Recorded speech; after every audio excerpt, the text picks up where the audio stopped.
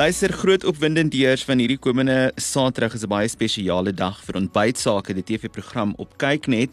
En om bietjie meer hieroor te gesels is Dawie Roodt. Dankie vir die saamgesels vanaand, Dawie. Baie dankie vir die uitnodiging, Renaldo. Lekker met jou te gesels. Luister, ons kyk nou die afgelope paar jaar lekker saam met julle Ontbytsake. Baie groot mylpaal, 'n duisendse episode wat gevier word hierdie komende naweek. Kom ons kyk bietjie terug oor die laaste paar jaar. Ek dink my eerste vraagie wat ek aan jou het is sekerlik, wat was van jou gunsteling herinneringe van die afgelope paar jaar? Dit is nie net 'n paar jaar nie, dit is eintlik 'n paar dekades. Dit is al hier so 20 jaar wat Ontbytsake uit. Wat is my algemeen aangenaamste herinnering? Weet jy, omtrent almal was 'n aangename herinnering. Daar was ek en werklik was sê daar baie min programme wat ek ook dink wat nie vir my lekker was nie. Almal was my baie lekker geweest. Maar 'n paar dinge wat sekerlik vir my uitgestaan het, is sekerlik te doen met die mense.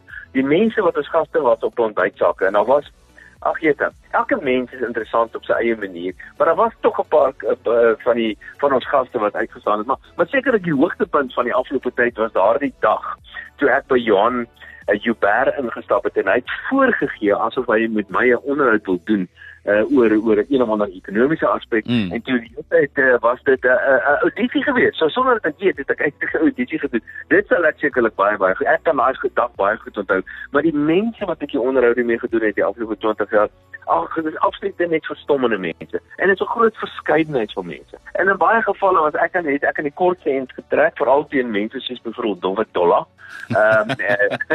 Leon Schuster het my behoorlik 'n poets gepak daarso. En Granite het my letterlik van die stoel afgedonder.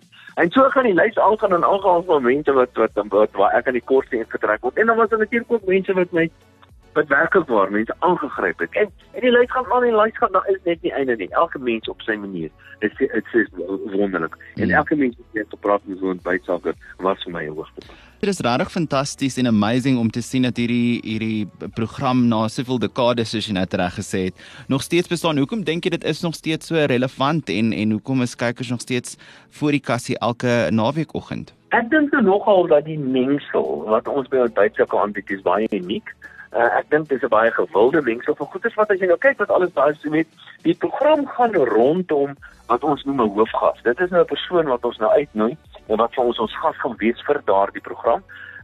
En dit doen ons nooi 'n gas, nou nie noodwendig vanuit 'n streek in Suid-Afrika nie, maar ons probeer die gas te laat inpas by die tema van die spesifieke program. En die tema gaan oor dit is 'n besigheidsprogram Ontbytsake. So die tema kan gaan oor mediese dienste, of dit kan oor boerdery gaan, of dit kan oor 'n streek gaan, of wat die geval ook al mag wees. En dan sou ons nou 'n persoon van daai streek en dit dan die tema en dit is dan ons hoofgas. Maar daar's 'n paar dinge wat deel is van Ontbytsake wat altyd daar is en ek dink dit maak die program vol, dit maak die program spesiaal en dit gee iets vir elke kyker wat wil kyk. Okay, kom ons praat nou vinnig oor hierdie komende naweek. Dis die groot dag, 1000 episodes. Hoe vier julle dit? Wel ja, hierdie naweek is die 1000 episode, dit is natuurlik 'n baie spesiale dag vir ons. Ek is van die begin af by Ontbytsake. Die program het so 'n bietjie langer geskiedenis voorheen het dit bekend gestaan as vertoonvenster, maar dit net die eerste jare wat en daarna het die naam verander in die program is op formaat 'n bietjie verander en ek is van die begin af daarbey betrokke, maar deur al hierdie jare het daar nou maar aanbieders of mede-aanbieders gekom en gegaan. En verskeie mede-aanbieders gekom en gegaan. Dit is nou van verskillende kokke of mense wat kos maak en mense die weer aanbied en mede-aanbieders saam met my en so aan. En hierdie mede-aanbieders, hulle gaan wat my betref, die ou mede-aanbieders, hulle is ons eregaste.